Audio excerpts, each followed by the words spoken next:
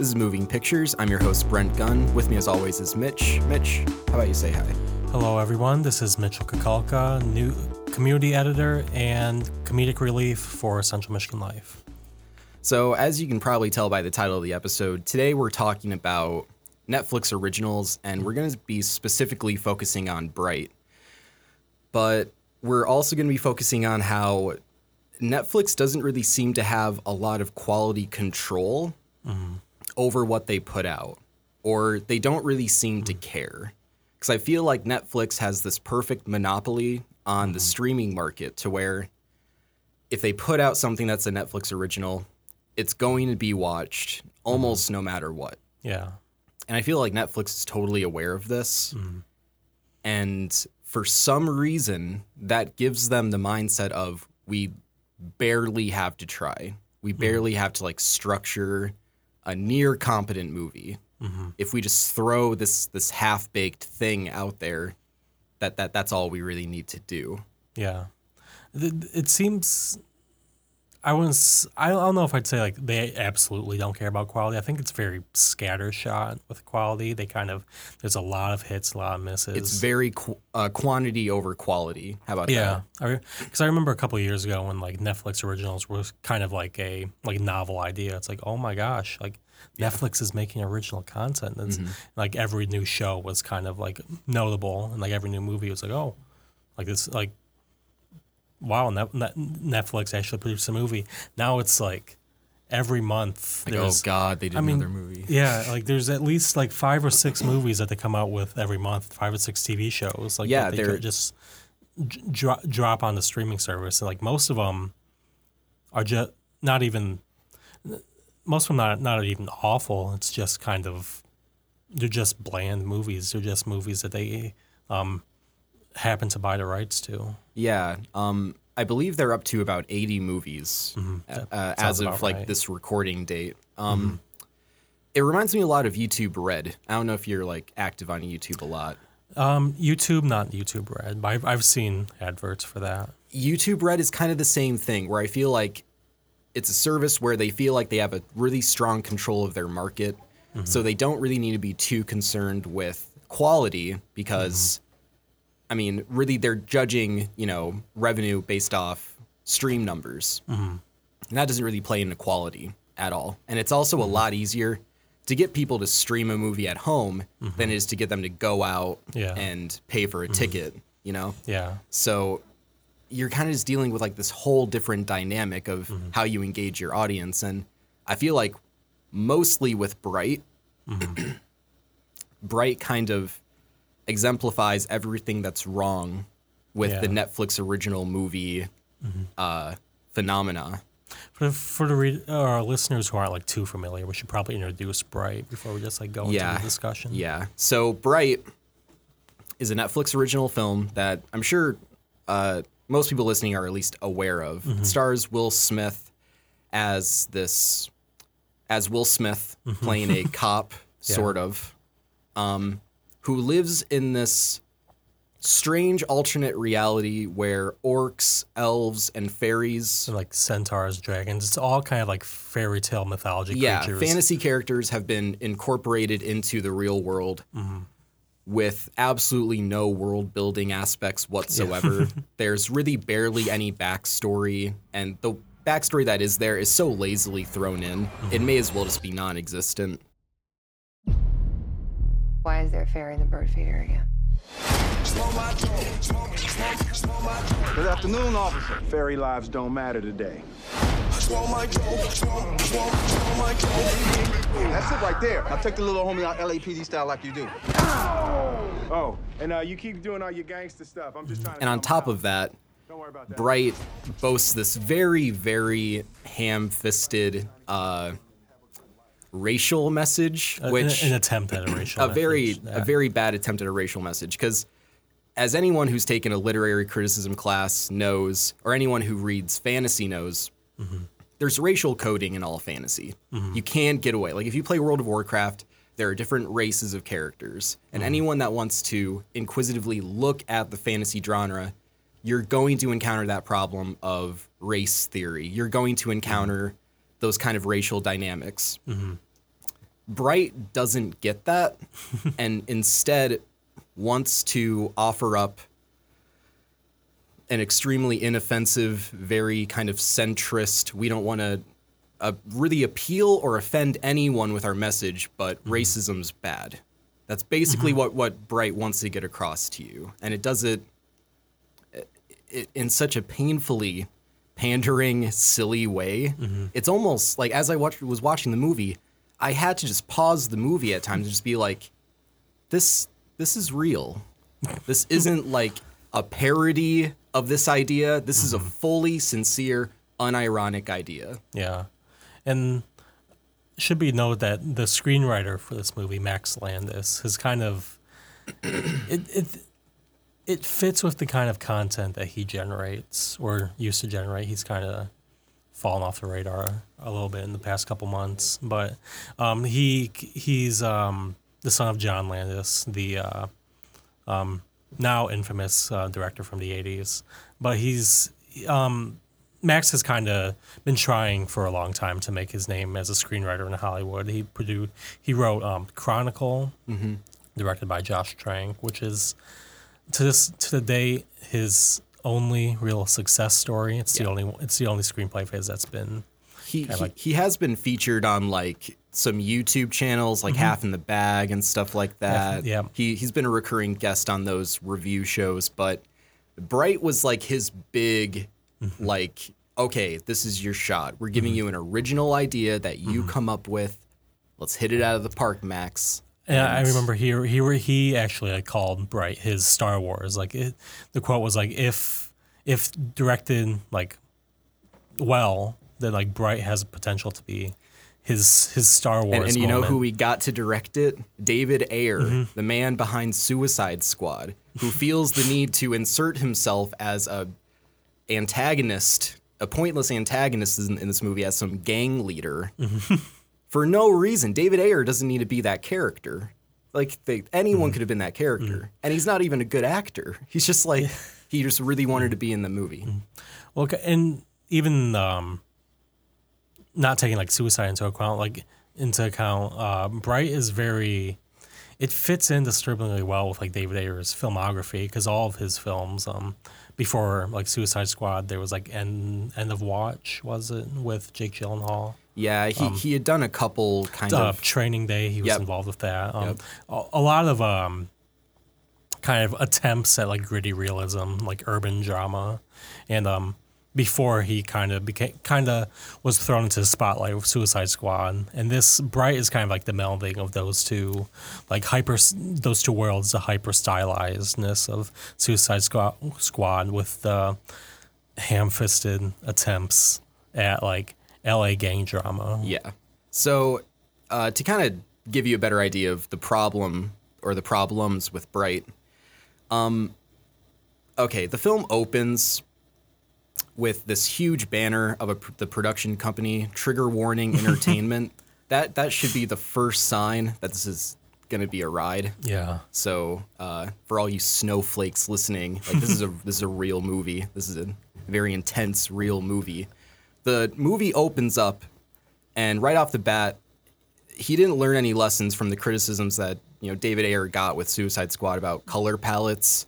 Because the color palette in this movie, it looks like I had a cold, and I blew my nose into a tissue, and then I held the tissue in front of my face and looked at the snot in the tissue, handed it to David Ayer's cinematographers, and said, "Hey, like the 3 colors of snot." Those are the 3 colors you can use in this entire movie, and just get on it. And they're like, awesome. It's like gray, green, and brown, the prettiest colors. Let's get to work. And it opens with Will Smith being shot by some orcs. Orcs are, in this universe, the oppressed race. Kind of like the lowest rung of the racial ladder. And they're usually attributed as being the lowest of the, races in this universe because they supposedly sided with a Dark Lord thousands of years ago. And the problem with how Bright sets up the racial dynamics of the universe it's in is it completely puts the burden of racism on flawed individuals and not a systematic problem. The reason why people are racist in the universe of Bright is because, they're just bad people. They're racists. That's the problem. And it doesn't address how there could be a systematic problem in this universe. Like, it only puts the burden on flawed individuals, which completely misses the point. And there's a line in the film that stuck with me, and it still sticks with me as the biggest reason why this film is so tone deaf. And it's the scene, you should remember this. It's early in the film where Will Smith is with his daughter, and he's kind of being a jerk to Jacoby, his orc partner. Yeah. And his daughter says, "Dad, don't be mean to orcs. Orcs are people too." Which I don't think you could miss the point harder. Like, it's such a ridiculous line. It's equivalent to if I saw a white person being racist towards a black person, I went up to them and said, "Hey, you shouldn't be racist towards black people because black people are white people too." That's literally like the equivalency of that statement. It makes no sense. I could talk about the racial problems of Bright all day. It's not the only thing we're going to talk about. But Mitch, you gotta jump in. I'm getting heated over all this. Maybe just kind of like a quick note. You mentioned like the systemic nature of racism. Another thing that Bright kind of messes up is that there's really like no dimension to like the different races in regards to like their position in society. Like all elves are like high society, and like very well-off individuals. All orcs are like gangbangers, just like the lowest of the low. The Jacoby, kind of like the Will Smith's co-star, played by Joel Edgerton, like is the first orc like ever on the police force. Like, but all other orcs in the movie are portrayed as like LA gang members. I mean, they literally are wearing jerseys and do-rags and chains in like what could only be described as a ghetto in this universe. They're very obviously and like unmistakably coded to like represent like the stereotypes surrounding like black people within urban communities. Right. But there's again, like, because of like and this kind of is where the fantasy setting like really like prevents the racial message from like going anywhere, is because the reason why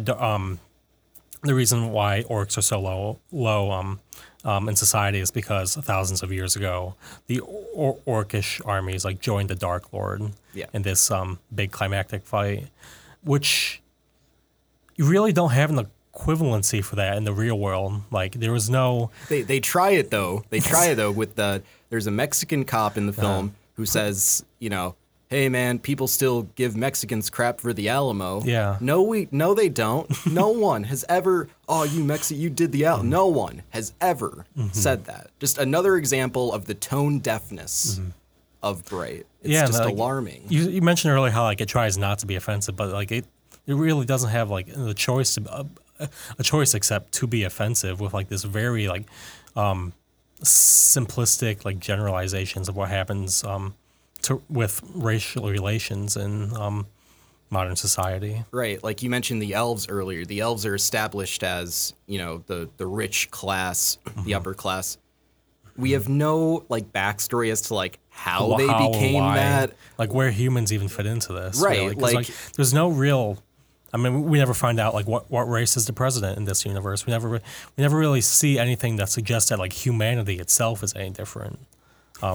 In that line about like the Alamo, apparently like humanity still has like racism within its own community. Right, right. Whereas, like, you just add this whole conundrum of different questions, and you don't provide a single answer to any of it. There's a great YouTuber named Lindsay Ellis. Have you seen her video? Yeah, she has a 40-minute video. Like a 40 to 50-minute video. And she has this moment in the video where she questions the historicity of this universe, because there are certain things in the Bright universe that, like, the Crips are mentioned. And she goes into the history of how the Crips formed and how if there were orcs and elves, like, this would totally not exist. Like, the movie is a really bad case of building a world and building a film that you can immerse yourself in the universe and the backstory, because there's nothing there. And then what's even worse is halfway through the film, this like gritty cop racial drama gets abandoned altogether, and then we just go on this tangent about magical wands and elf children, and I don't care. It's just... It tries to blend like urban fantasy with urban gang drama, which... Yeah.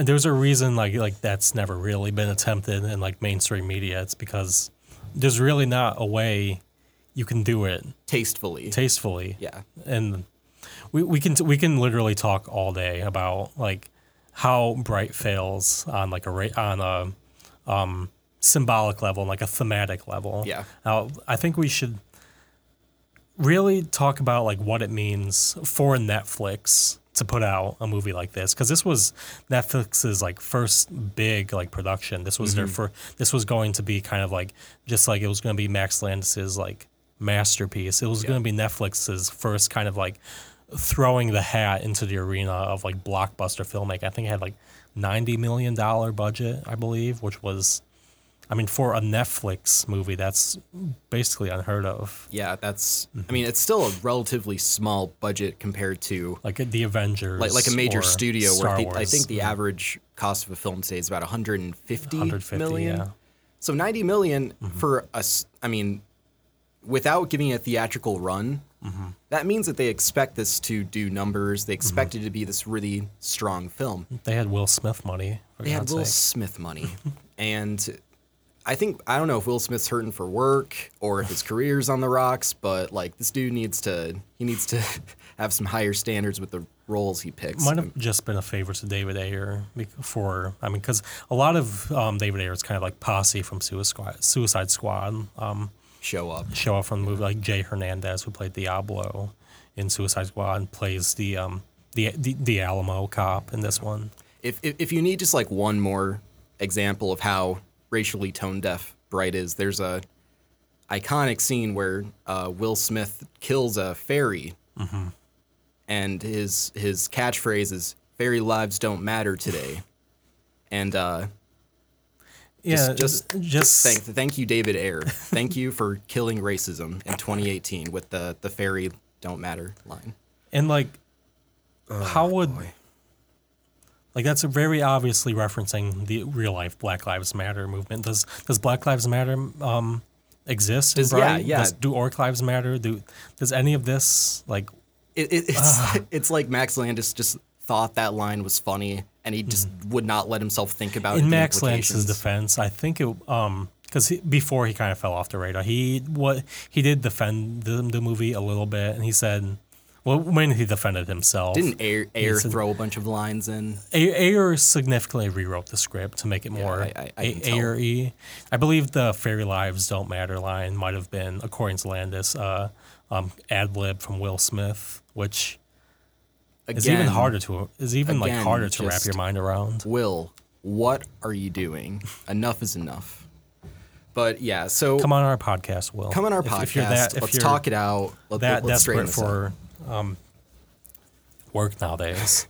But what like back to your question of what this means for Netflix is, I think what it means is Netflix is completely tone deaf. I think that if you watch any of their bigger originals where they're really trying to break into like the pop culture stratosphere, look at Death Note. It's another prime example of how creatively tone deaf. And it just proves it doesn't matter how much money, how much glitz and glamour you throw at a project. If you have a bad script, if you have incompetent directing, it's not going to work. And Netflix doesn't care. I'm just convinced that they do not care. They don't really need to care because... Yeah, a lot of these tentpole movies are anchored like entirely by name recognition. Yeah. Like Death Note movie. Like, of course, like mildly like big budget Death Note movie is going to get a lot of attention from American audiences. Same with like a cop drama starring Will Smith. Right. Another CM Life podcast where Raven Geeks did an episode on Cloverfield, so we probably won't talk about Cloverfield too much in this episode. We'll probably just like briefly mention it. Yeah. Yeah, but I mean, Cloverfield. It was a new Cloverfield movie, which have like the past two have all been like pretty big events cinematically. Yeah. Within mainstream pop culture, and like this was another kind of like landmark, like watershed moment for Netflix. Is that like they got a Cloverfield movie, and they announced it five hours before they dropped it. I watched it as much as I could. Like I kid you not, there were moments where I would just be on my couch and I had to go on my phone. I couldn't be bothered to invest intention into the movie. It was just so. There's a great reviewer on YouTube, YMS, Your Movie Sucks. He did a great review of Cloverfield Paradox, and he basically said exactly what I think is the case. Cloverfield Paradox was originally written as this different movie. I believe it was called like the God Gene. God Particle. God Particle. I remember like when it was announced, like God Particle, I was like, oh, that sounds interesting. Then like they announced, oh no, it's going to be a Cloverfield movie. I'm like, oh. Yeah. Okay. And then literally this movie feels like J.J. Abrams, who produced the film, got his hands on the script, saw an opportunity. Hey guys, God Particle, it's cool and all. We should really, market this as a Cloverfield movie though. And we can throw in like 10 minutes at the end of the film to barely tie it into anything resembling the other two films. And the money will pour right in. Solely because it was a sci-fi movie. It's like the only reasoning I can think of for like why this was a Cloverfield movie. Yeah, it's like there's monsters in those movies. There's a monster in this movie. We'll tie together somehow. Who cares? Who cares? This movie has like nothing thematically in common with the last two Cloverfield movies.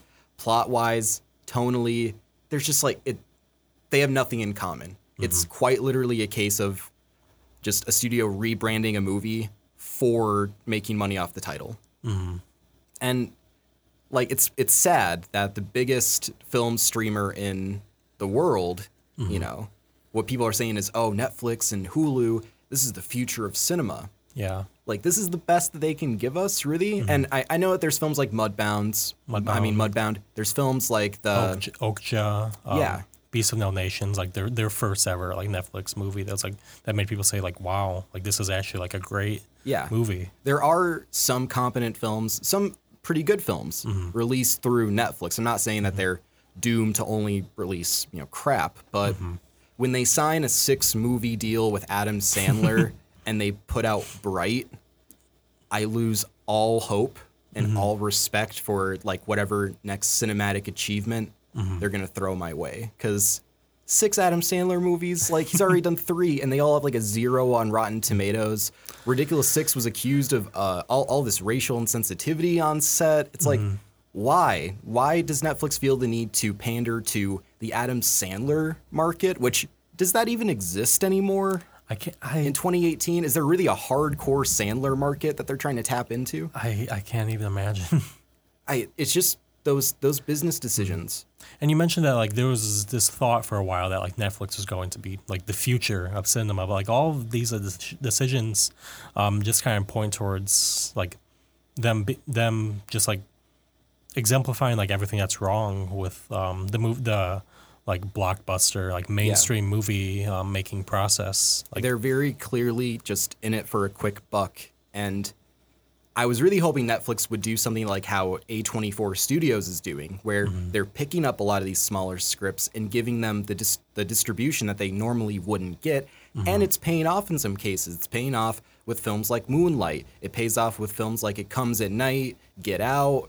Like, it paid off for them. They're making their money back and then some. Now they're blowing up. They're one of the most popular independent studios working today. Netflix just doesn't care. They just want to keep doing what they're doing. They think it works. And it does work because of this whole disconnect between audiences and critics. It's absurd that, like, nowadays, if a DC movie gets a bad score, oh, it's because critics are being paid by the studio. Like, no, people just don't like the movie. It's sad that like we have to have that conversation. And also like with the most recent Star Wars movie, like that's one of the that's one of the kind of main points of rhetoric that's thrown around. for people who don't like the movie is that the reason it got so many good reviews from critics is that just Disney, like they're all paid off. Paid shills. Disney shills. Like there's working for big Disney.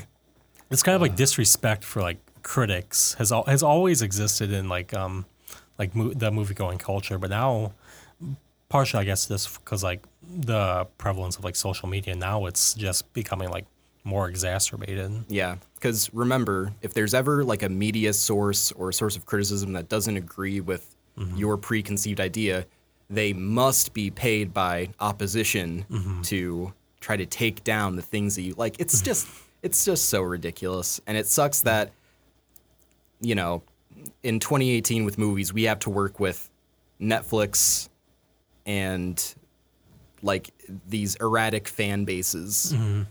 It just sucks that those are like the politics of film viewing and experiencing it nowadays.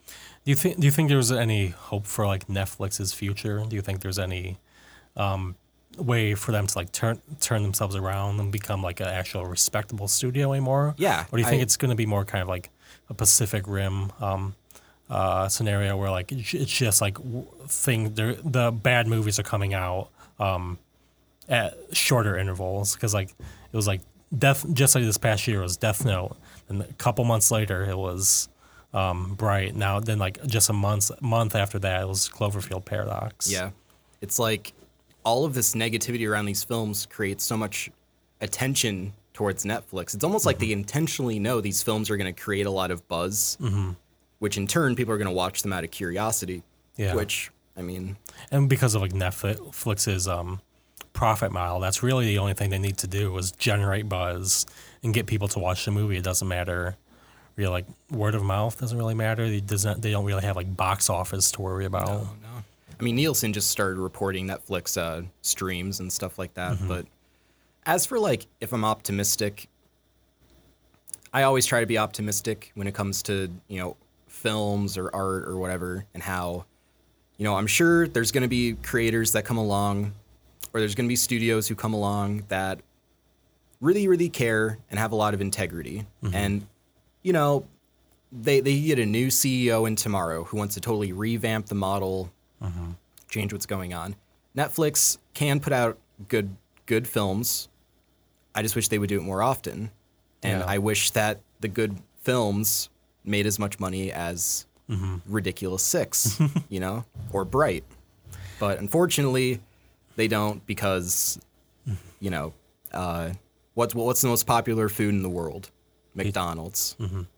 There's a reason for that. It's the most appealing thing. No one would say McDonald's is, high culinary art. But it's good for what it is. If you need a quick bite, you go to McDonald's. If you need quick entertainment, you go to Netflix. But I think anyone in their right mind, if they went to McDonald's and the burger was rotten, they'd return it and they'd want something better. That's how I feel about the current Netflix situation. Like, I get you're not trying to be high art, but I don't want a rotten burger. That's basically. I think they just need like just a higher standard of quality. Exactly. And like a higher standard to reach for than just reaching for viewership numbers, and kind of accepting whatever you get when it comes to that. I mean, kind of on the bright side, like they are oh God. They are streaming Martin Scorsese's next movie, The Irishman. Oh yeah. In 2019. Yeah. Jeremy Saulnier's next movie, the guy who made Blue Ruin and Green Room, like that's going to be on Netflix this year. Yeah. There's a lot. There's no shortage of great movies to watch on Netflix.